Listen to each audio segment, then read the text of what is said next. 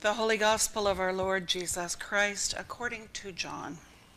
Glory to you, Lord Christ. Jesus said to his disciples, "I still have many things to say to you, but you cannot bear them now. When the Spirit of truth comes, he will guide you into all the truth. For he will not speak on his own, but will speak whatever he hears, and he will declare to you the things that are to come. He will glorify me because he will take what is mine and declare it to you. All that the Father has is mine. For this reason I said that he will take what is mine and declare it to you." The Gospel of the Lord. Praise to you, Lord Christ.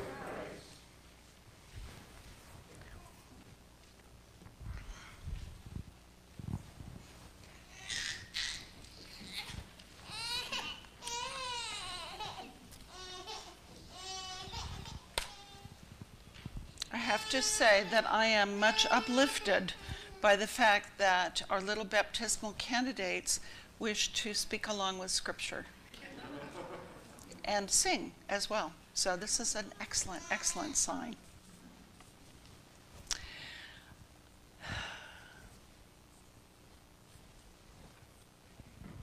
I still have many things to say to you, but you cannot understand them now. This is what Jesus said to his friends at the Last Supper. We just heard it in the Gospel. We could say the same thing to Martin and Everly. We still have many things to say to you, but you cannot understand them now.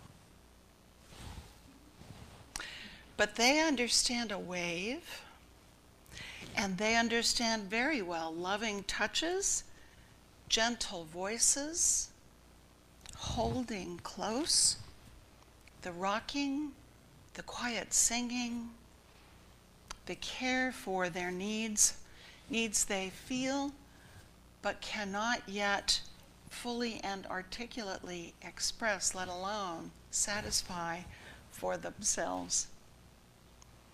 This is the language of love.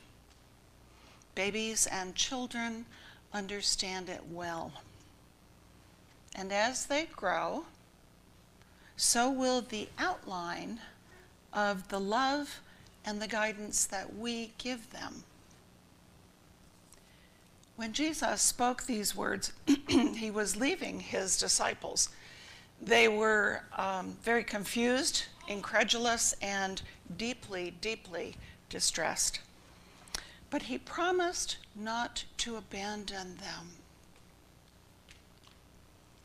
His Spirit, the Spirit of truth, would come and dwell with them, guiding, comforting, and strengthening them.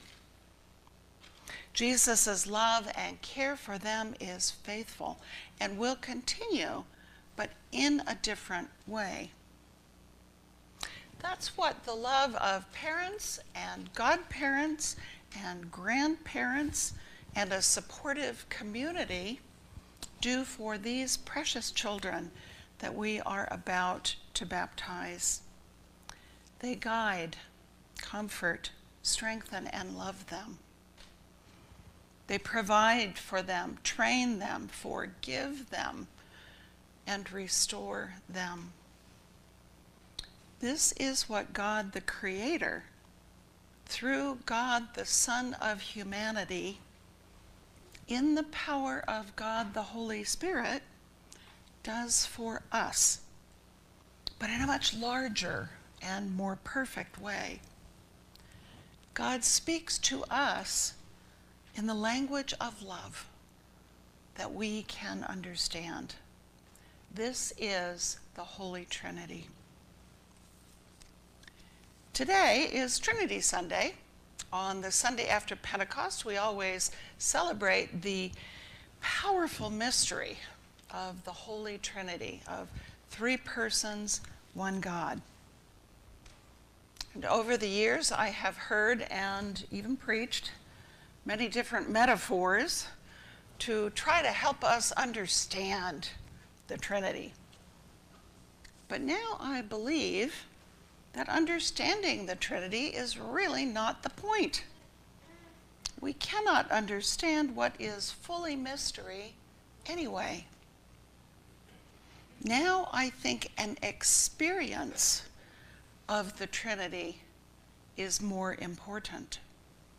But what does that mean? If we believe the basic characteristic of God is relationship, then we can say that the nature of God is continual, mutual, self-giving love among the Creator, the Redeemer, and the Sustainer. And this is a pattern that God has created for our own lives as well. God, who loved humanity and all of creation to call us enough to call us into being, continually invites us into this unending dance of mutual self-giving love among the Trinity. And as we begin to actually know and feel that we are beloved and forgiven by God, we can begin to be changed by awe at the Creator's handiwork, by the deep sacrifice for the sake of love that redeemed us, and by the abiding presence of the creative, encouraging Spirit within us. What does this mean for our own daily lives? Just as the lived reality of these two sweet babies is an experience of love, our lived reality of the Holy Trinity can also be an experience of being unconditionally loved by God, who delights in and desires each and every one of us.